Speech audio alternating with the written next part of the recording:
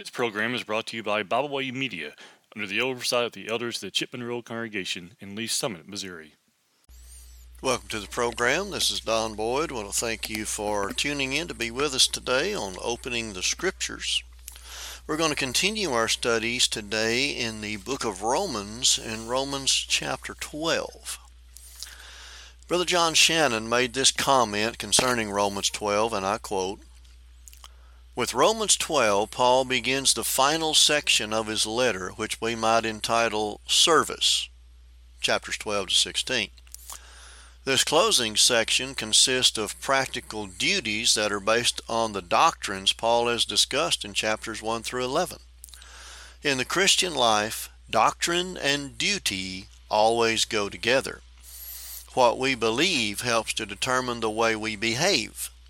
It is not enough for us to understand Paul's doctrinal explanations. We must translate our learning into living, demonstrating by our daily lives that we truly love God and trust His holy word." Unquote. And again, doctrine is teaching, and Paul continues to teach in the final 5 chapters here of the book of Romans. In Romans 12:1, we find that true Christian service and living must begin with personal dedication to the Lord. Romans 12:1 says, "I beseech you therefore, brethren, by the mercies of God, that ye present your bodies a living sacrifice, holy, acceptable unto God, which is your reasonable service." The first thing he says there is, "I beseech you." The word beseech there, from the Greek word parakaleo. Strong's defines parakaleo as to call near, that is, invite, invoke, by imploration, hortation, or consolation. And again, Paul pleads with them, where he says, "I beseech you." He does not command, but he pleads with Christians to live accordingly to what God has already done for us. An example of what God has already done for us is Romans 5:8 through 10. Romans chapter 5, verses 8 through 10. "But God commended His love toward us, in that while we were yet sinners, Christ died for us. Much more then, being now justified by His blood, we shall be saved from wrath through Him. For if, when we were enemies, we were reconciled to God by the death of His Son, much more, being reconciled, we shall be saved by His life." Again, Romans chapter 12, verse 1 says, "I beseech you," I'm pleading with you, in other words, therefore, brethren, by the mercies of God. So again, Paul is talking to fellow Christians here. In 2 Corinthians 1:3, we find that God is the Father of mercies. 2 Corinthians 1:3. "Blessed be the God, even Father of our Lord Jesus Christ, the Father of mercies and the God of all comfort." In Ephesians 2:4 through 5, again speaking of the mercy of God. Ephesians 2:4 through 5. "But God, who is rich in mercy, for His great love wherewith He loved us, even when we were dead in sins, hath quickened us together, or made us alive together with Christ. By grace ye are saved." In Titus chapter 3, verses 4 and 5. Titus 3, 4 and 5. "But after that the kindness and love of God our Savior toward man appeared, not by works of righteousness which we have done, but according to His mercy He saved us, by the washing of regeneration and renewing of the Holy Ghost." Washing of regeneration there being baptism, renewing of the Holy Ghost would be obeying the Word of God once we have become a Christian. We are to make ourselves a presentation to God. rereading chapter 12, verse 1, I beseech you, therefore, brethren, by the mercies of God, that you present your bodies. We are to make ourselves a presentation to God. In Romans 6:16, the Greek word there translated that we are to be present our Lords or present our bodies, or a presentation, as paristemi. Vinson's word study says it is the technical term for presenting the Levitical victims and offerings. See Luke 2:22. In the Levitical sacrifices, the offerer placed his offering so as to face the most holy place, thus bringing it before the Lord. So in Romans 6:16, it is translated as yield. Romans 6:16 says, know ye not that to whom ye yield yourselves servants to obey, to whom ye present yourselves servants to obey, his servants ye are to whom ye obey, whether of sin unto death or of obedience unto righteousness. Now in 2 Timothy 2:15, the same Greek word that is present here and yield in Romans 6:16, in 2 Timothy 2:15, it is translated as show. Study to show thyself approved unto God, a workman that needeth not to be ashamed, rightly dividing the word of truth. So it could be translated study to present thyself, or study to yield yourself. In Job 1:6, we are to bring the offering of our bodies before the Lord. Again, back to Romans 12:1, I beseech you therefore, brethren, by the mercies of God, that you present your bodies. Job 1:6 says, now there was a day when the sons of God came to present themselves before the Lord. And it says, and Satan came also among them. If we will mind the things that God has commanded us to do with our spirit, our bodies will be brought under control. We will bring our bodies under control. And we are to be a living sacrifice. Present your bodies a living sacrifice, not a dead sacrifice. A dead sacrifice, those animals that they offered there under the patriarchal and Mosaic laws. So what are we to sacrifice to God? How do we present our bodies as a living sacrifice to God? Well, Job 31:1 tells us one way. We are to sacrifice our eyes to God. Job 31:1, Job said, I made a covenant with mine eyes. Why then should I think upon a maid? That would be a sacrificing our eyes to God, not looking on things that we should not be looking on. We are to sacrifice our ears to God. Matthew 17:5. Matthew 17:5 says, while he yet spake, behold, a bright cloud overshadowed them, and behold, a voice out of the cloud, which said, this is my beloved Son, in whom I am well pleased. Hear ye him. We are to listen to what Jesus Christ has to say to us. And of course, the New Testament is what Jesus Christ has to say to us. We are to sacrifice our emotions to God. In Galatians 5:19-23, we see the various ways that we use our bodies. First are the works of the flesh.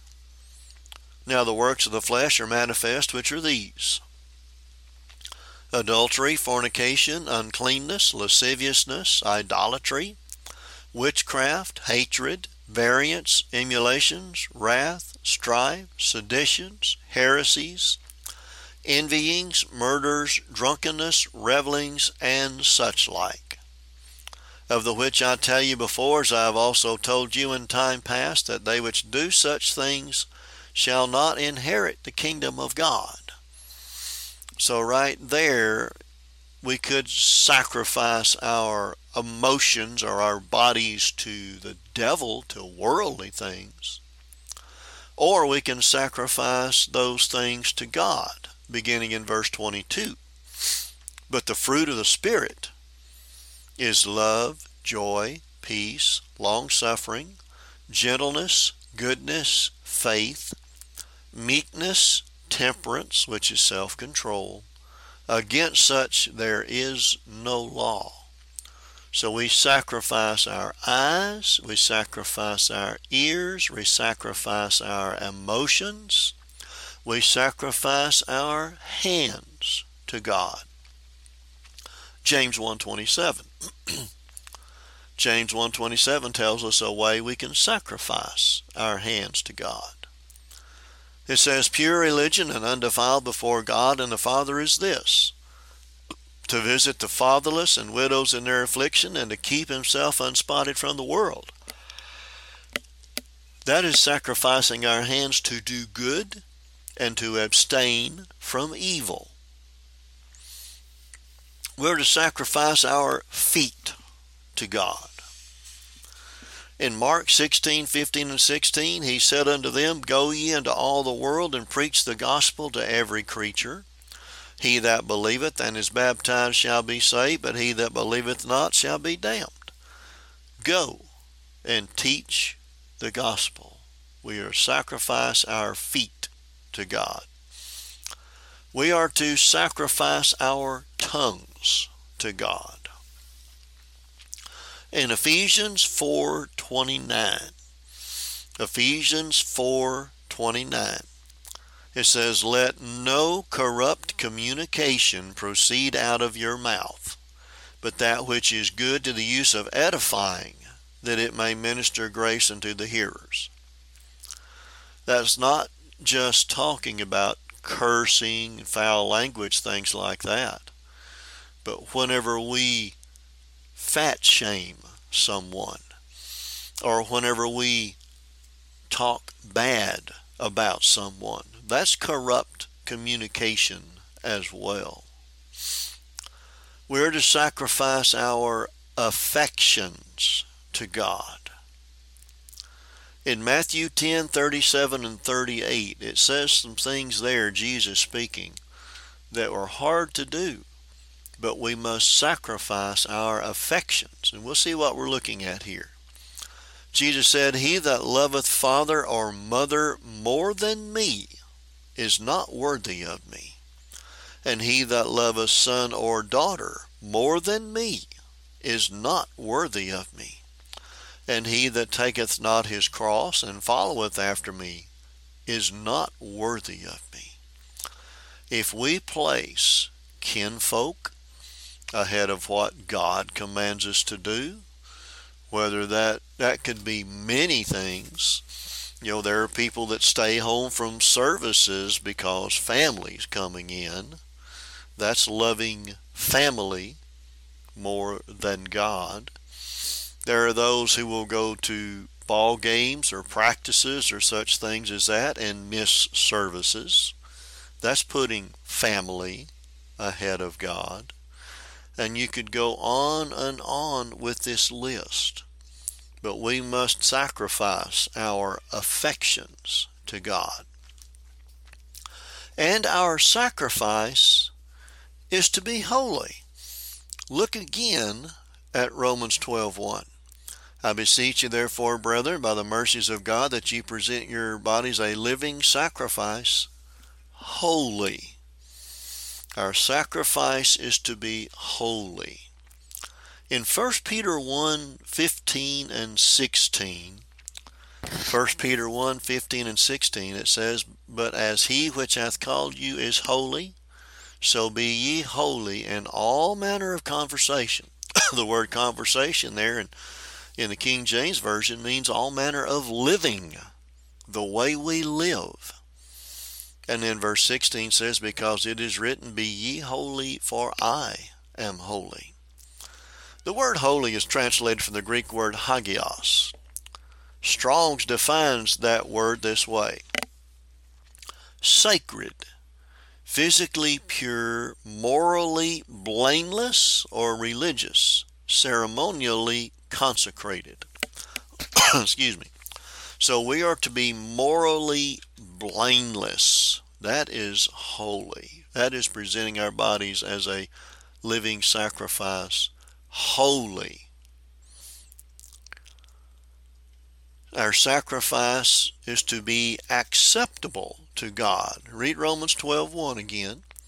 I beseech ye therefore, brethren, by the mercies of God, that ye present your bodies a living sacrifice, holy, acceptable unto God. The word acceptable is from the Greek word euarestos. Thayer defines that word as well-pleasing or acceptable. In Psalm 19:14, Psalm 19:14 says, let the words of my mouth and the meditation of my heart be acceptable in thy sight, O Lord, my strength and my redeemer. Our bodies as a living sacrifice are to be holy. We're to present ourselves before God in an acceptable way. We must be acceptable to God. In 1 Peter 2:5, 1 Peter 2:5, it says there, ye also as lively stones are built up a spiritual house, an holy priesthood, to offer up spiritual sacrifices acceptable to God by Jesus Christ. So our sacrifice must be acceptable to God. You remember there in Genesis chapter 4 that Abel's sacrifice was acceptable to God and Cain's sacrifice was not acceptable. And then he says there in Romans 12:1 again, I beseech you therefore, brethren, by the mercies of God, that you present your bodies a living sacrifice, wholly acceptable unto God, which is your reasonable service. It's only reasonable in our service to God that we do this. The word reasonable there is from the Greek word logikos. You hear our word logic in that. It's only logical that we would want to do that. Thayer's 2b definition of logikos is this: agreeable to reason, following reason, reasonable, logical. And then we are to have reasonable service. The word service, translated from the Greek word latreia, Thayer's 1a definition is any service or ministration, the service of God. Brother Tom Waycaster made this comment concerning the verse. He said, and I quote, before there can be a change in the outward man, there must be a change in the inward man. Unquote. In Acts chapter 20, verse 19, Paul is there speaking to the Ephesian elders. Acts 20:19. He says, serving the Lord with all humility of mind and with many tears and temptations which befell me by the lying in wait of the Jews. So Paul was willing to give this reasonable service in spite of the persecutions that he faced. In Romans 12:11, it says, not slothful in business, fervent in spirit, serving the Lord. We are to be fervent in our spirit in serving the Lord. In Romans 12:2, Paul says, do not go back to living like you did before. Romans 12:2 says, and be not conformed to this world, but be ye transformed by the renewing of your mind, that ye may prove what is that good and acceptable and perfect will of God. You have the conjunction and there. Again, Romans 12:1, I beseech you, brethren, by the mercies of God, that you present your bodies a living sacrifice, wholly acceptable unto God, which is your reasonable service. And the word and there being the conjunction, this part is just as important as presenting ourselves as living sacrifices unto God. And this part is telling us what not to do. The first part told us what to do. He says, be not conformed to this world. The word conform, translated from the Greek word syschematizo, Thayer gives this definition of that word: to conform oneself, for example, one's mind and character, to another's pattern. Fashion one's self according to. Barnes, in his commentary, made this comment concerning verse 2 here, and I quote, the word rendered conformed properly means to put on the form, fashion, or appearance of another. It may refer to anything pertaining to the habit, manner, dress, style of living, etc. of others. Unquote. In 1 Peter 3, verses 3 and 4, 1 Peter 3, 3 and 4, speaking of women there, Peter said, whose adorning, let it not be that outward adorning of plaiting of hair and of wearing of gold or putting on of apparel, but let it be the hidden man of the heart in that which is not corruptible, even the ornament of a meek and quiet spirit, which is in the sight of God of great price. So do not be conformed to the world would be verse 3. Giving God our living sacrifice would be verse 4. In 1 John 2, verses 15 and 16, it tells us there again what not to conform ourselves to. 1 John 2, 15 and 16, love not the world, neither the things that are in the world. If any man love the world, the love of the Father is not in him. For all that is in the world, the lust of the flesh, and the lust of the eyes, and the pride of life, is not of the Father, but is of the world. So we have the things here not to be conformed like, not to fall into the trap of the lust of the flesh, the lust of the eyes, and the pride of life. And then, continue in Romans 12:2, and be not conformed to this world, but be ye transformed. We are to be transformed from our old way of life. Back in Romans chapter 8, verses 5 through 7, we have the battle of the mind. Romans 8, 5 through 7. For they that are after the flesh do mind the things of the flesh, but they that are after the Spirit, the things of the Spirit. For to be carnally minded is death, but to be spiritually minded is life and peace. Because the carnal mind is enmity against God, for it is not subject to the law of God, neither indeed can be. So we see the battle of the mind taking place in us.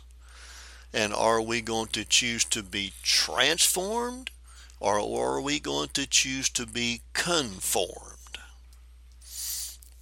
Transformed is from the Greek word metamorphao, and we hear our English word metamorphosis in that. Thayer defines metamorphao this way: to change into another form, to transform, to transfigure. Christ's appearance was changed and was resplendent with divine brightness on the Mount of Transfiguration. Unquote. There. Robertson's word pictures made this comment, quote, "There must be a radical change in the inner man for one to live rightly in this evil age," unquote.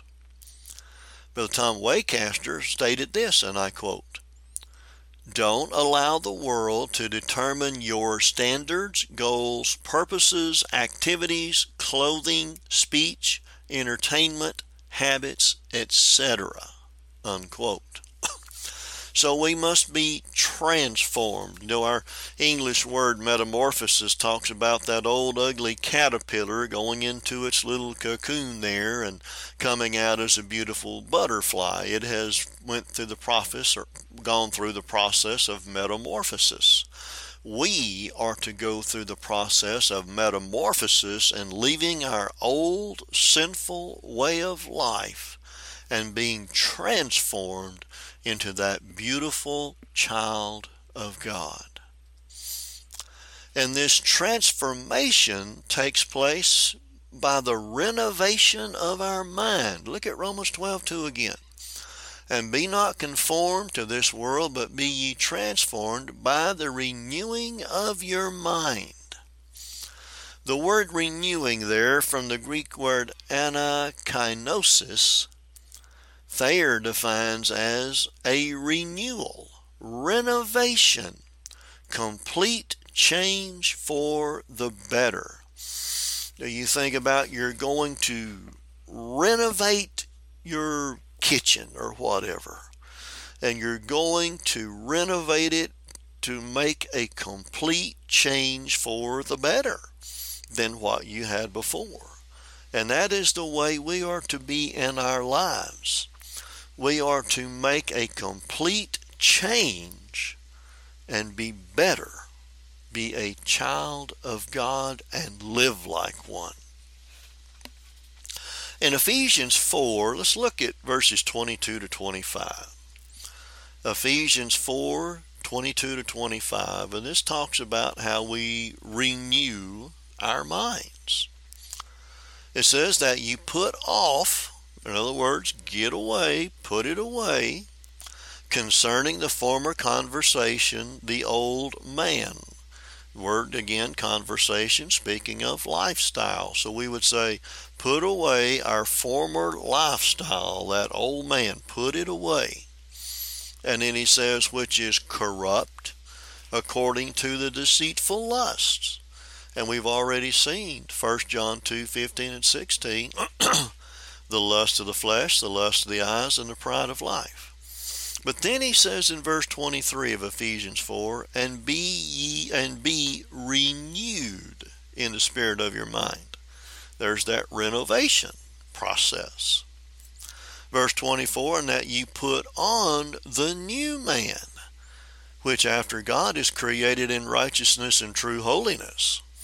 So we got rid of the evil individual we were, and now we have become righteous and holy because of what God has done and our obedience. Verse 25, he says, wherefore put away lying. Speak every man the truth with his neighbor, for we are members one of another. People lie all the time. Well, Revelation 21:8 tells us that all liars shall have their part in a lake which burns with fire and brimstone.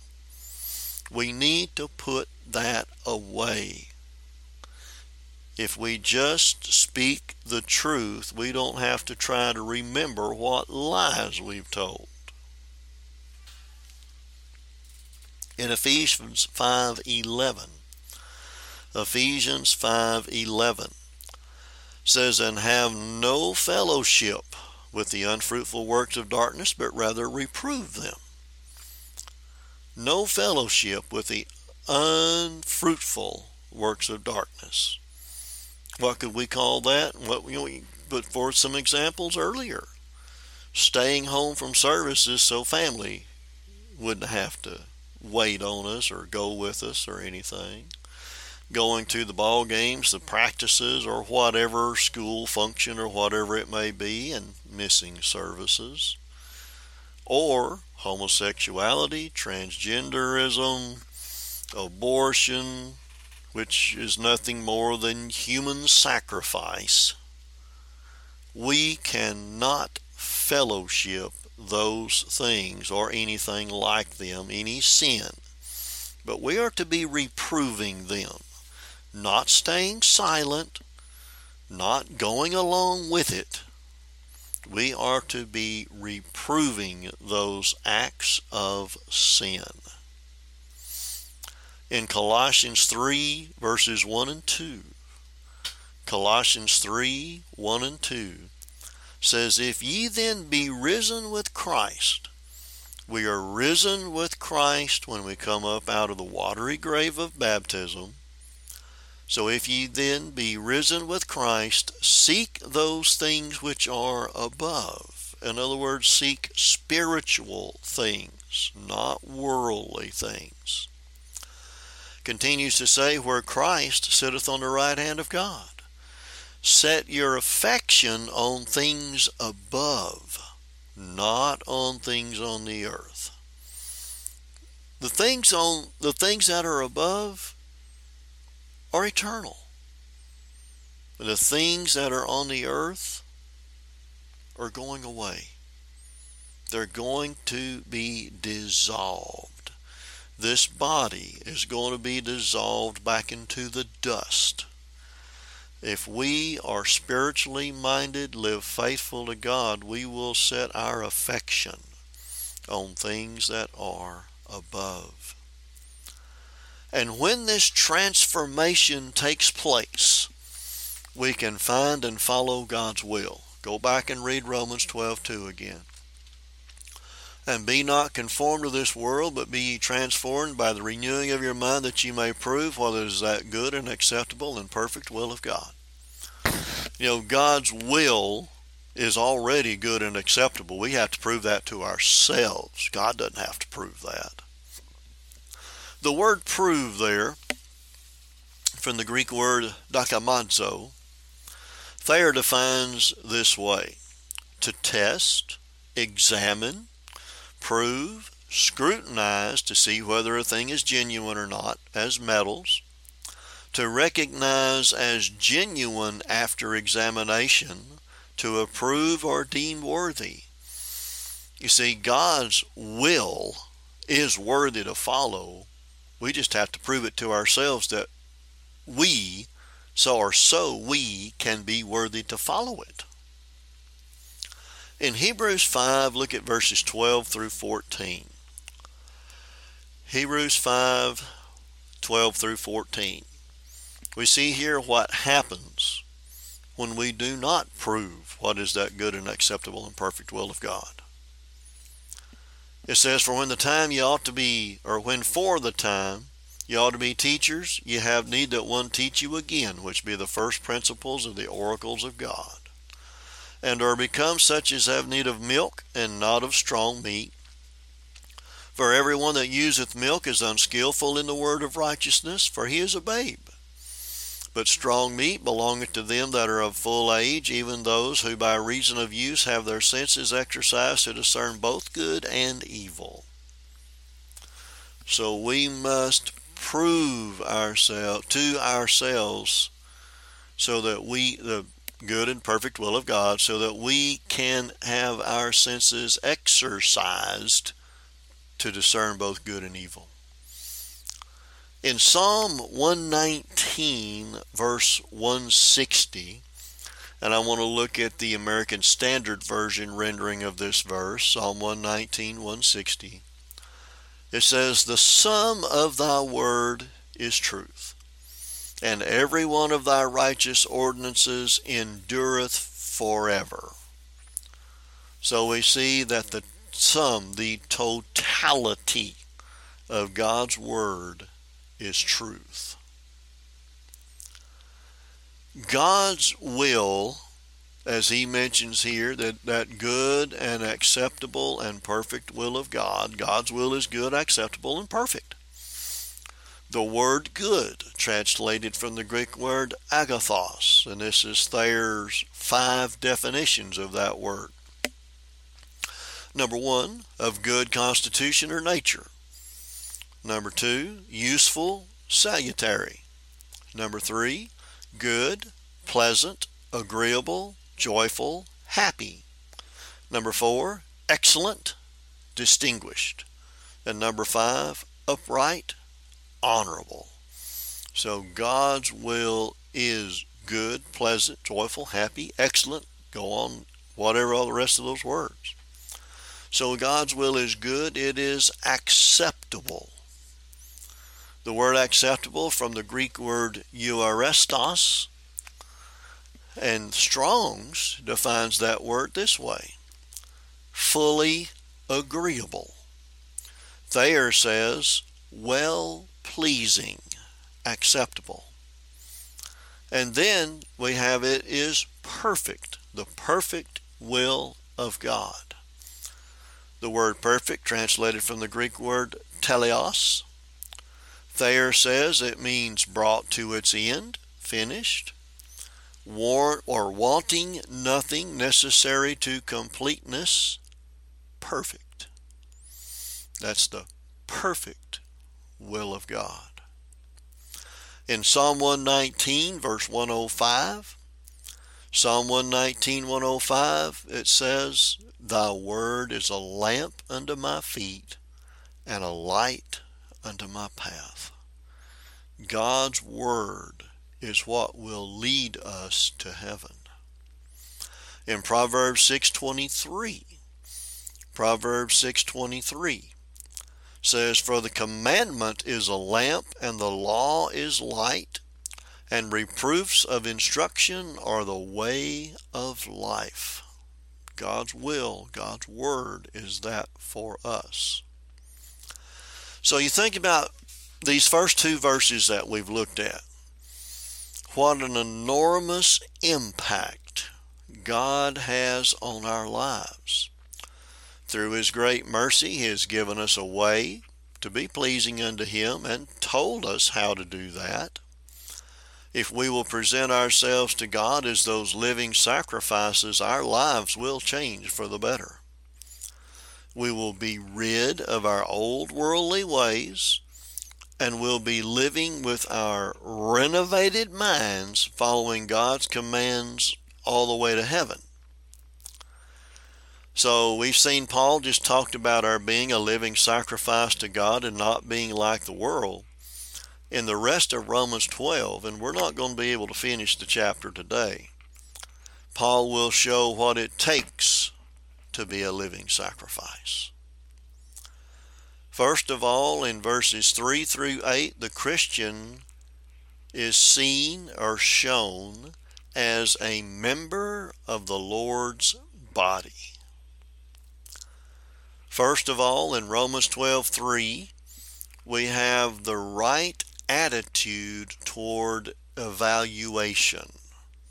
Romans 12:3. For I say, through the grace given unto me, to every man that is among you, not to think of himself more highly than he ought to think, but to think soberly, according as God hath dealt to every man the measure of faith. He says, for I say. In other words, Paul is saying, here is what it means to be a living sacrifice. And he says, by the grace given unto me, Paul was an inspired apostle. And then he says, to every man that is among you. The word every from the Greek word pas. Strong's defines as all, any, every, the whole. Every one. And you'll notice the word man there's in italics. It was added by the translator. So to every that is among you, not just men, but men and women as well, male and female. Romans 12:3, I want to read it again, but this time from the literal translation of the Bible. It says, for through the grace which is given to me, I say to everyone being among you, not to have high thoughts beyond what is right to think, but set your mind to be right-minded, even as God divided a measure of faith to each. So what we're looking at here is self-evaluation. In Psalm 39:4, we need to have the same attitude that the psalmist had. Psalm 39:4. Lord, make me to know mine end and the measure of my days, what it is, that I may know how frail I am. We must understand this life is short. I don't care how many years you live. The life that we live is short. And we need to understand that and be prepared for the day of our death. Evaluate ourselves daily. In 1 Corinthians chapter 15, look at verses 10 and 11. 1 Corinthians 15, 10 and 11. But by the grace of God I am what I am, and his grace which was bestowed upon me was not in vain. But I labored more abundantly than they all, yet not I, but the grace of God which was with me. Therefore, whether it were I or they, so we preach, and so ye believed. So it didn't matter who's doing the teaching, as long as that teaching is the truth. Every Christian should work at being humble, because there is a tendency among human beings to think too highly of themselves. There is a balance of self-evaluation that we must use. One is we are to have a healthy respect for ourselves. Matthew 22:39. Jesus says there in Matthew 22:39, the second greatest commandment is like unto it, thou shalt love thy neighbor as thyself. If we have a low respect for ourselves, how can we love our neighbor in the right way? We have to have a healthy respect for ourselves. That would include self-appreciation, self-respect, self-image, but not going overboard on those things. You see, at the same time, we are to guard against an unhealthy consideration of ourselves. Look at 2 Timothy 3, verses 2 through 5. 2 Timothy 3, verses 2 through 5 says, For men shall be lovers of their own selves, covetous, boasters, proud, blasphemers, disobedient to parents, unthankful, unholy, without natural affection, truce breakers, false accusers, incontinent, fierce, despisers of those that are good, traitors, heady, high-minded, lovers of pleasures more than lovers of God, having a form of godliness, but denying the power thereof. From such turn away. Well, you think about really what it's describing here is a narcissist. A narcissist. That would include pride as well. We are elevating ourselves above others. We would be conceited, exaggerating our own importance. We would be selfish. In other words, becoming self-centered. Everything is me, me, me. So we have to guard ourselves against this unhealthy consideration of ourselves. And then we are to think soberly. Soberly is translated from the Greek word sophroneo. Thayer describes it this way, or defines it this way: to be of sound mind, to be in one's right mind, to exercise self-control. Again, Brother John Shannon, on making a comment on this verse, stated this, and I quote, "Therefore the exhortation is to think of oneself wisely and accurately, making a sane and well-balanced evaluation of one's person and abilities, not an insane, unbalanced judgment. Thinking that one is more important than someone else is insane behavior," unquote. And we are to measure our faith.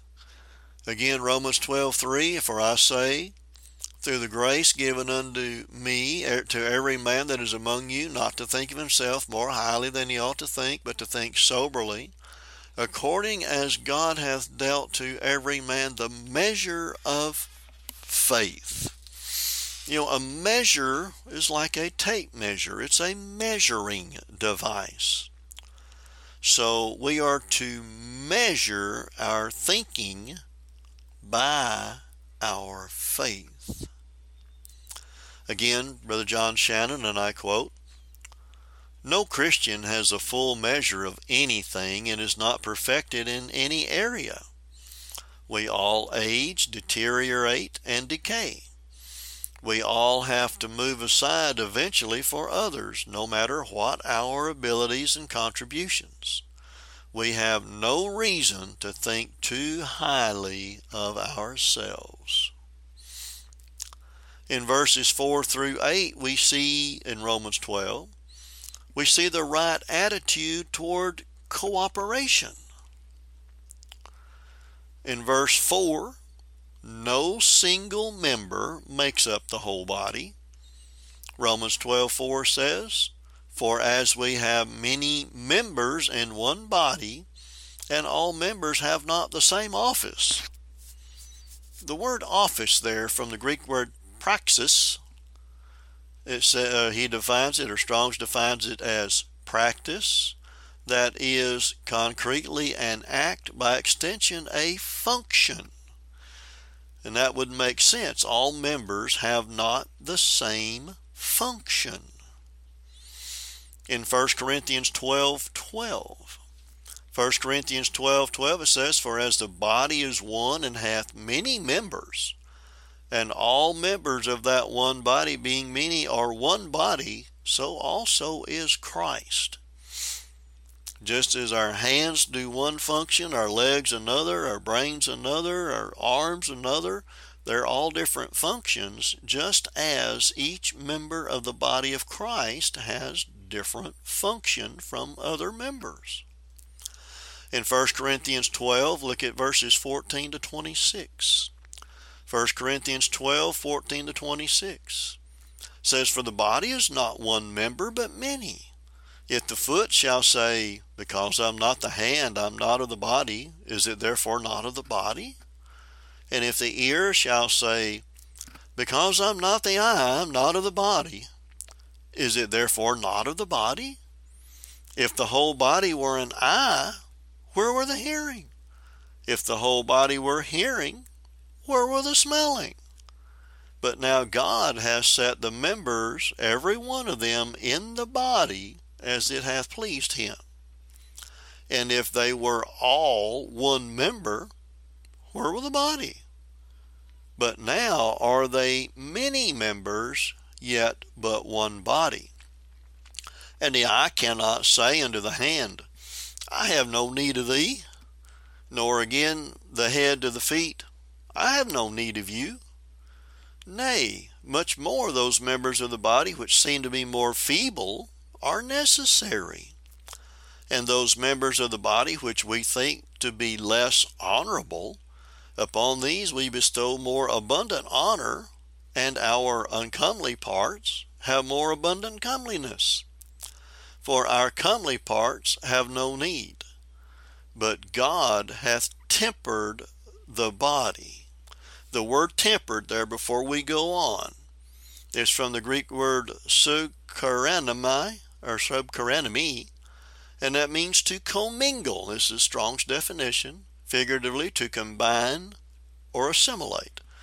So for our comely parts have no need, but God hath combined the body together, having given more abundant honor to that part which lacked, that there should be no schism in the body, but that the members should have the same care one for another.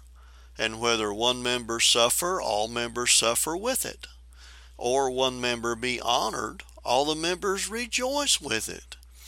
You think about it there, whenever you're hammering that nail and that hammer hits that thumb, your brain doesn't go, well, yeah, you deserve that.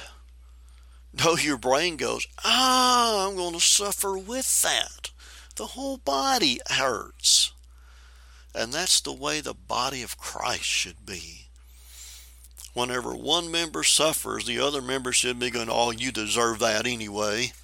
No, we should all suffer together. And in the same, when one member is honored and other members are jealous because they got something that I didn't get, no. We're to be happy for that person, happy with that person, and rejoice with that individual. Because no single member makes up the whole congregation. Romans 12:5. Romans 12:5 says, so we being many are one body in Christ, and every one members one of another. That members one of another refers to the fact that we are inseparably linked to one another. Each one of us is like a link in a chain. Brother Tom Waycaster said this, the church is like a great support group, encouraging, strengthening one and complementing one another, unquote. And complement just simply means that which fills up or completes a thing. In 1 Corinthians 12:13, it says, for by one Spirit are we all baptized into one body, whether we be Jews or Gentiles, whether we be bond or free, and have been all made to drink into one Spirit. In Galatians 3:26-28, it says, for ye are all children of God by faith in Christ Jesus. For as many of you as have been baptized into Christ have put on Christ. For there is neither Jew nor Greek, there is neither bond nor free, there is neither male nor female, for you are all one in Christ Jesus. And I want to end the lesson today, and we're going to stop right there and Lord willing start here next time. But I want to end the lesson with a quote from Brother John Shannon, and I quote, Christians are part of the whole body, with each member having a task to perform. There is no room for self-evaluation, pride, arrogance, or thinking too highly of oneself, unquote. So, don't think too highly of yourself. We are all members of the one body, and one member is no more important than any other member. So again, this is Don Boyd. I want to thank you for tuning in with us today, and Lord willing, we'll continue in Romans 12 in our next lesson. We thank you for listening today. We hope you enjoyed this program. You can find out more about Byway Media by visiting our website, bywaymedia.org. You can find all of our podcasts on all major podcast platforms. As always, we thank you for listening.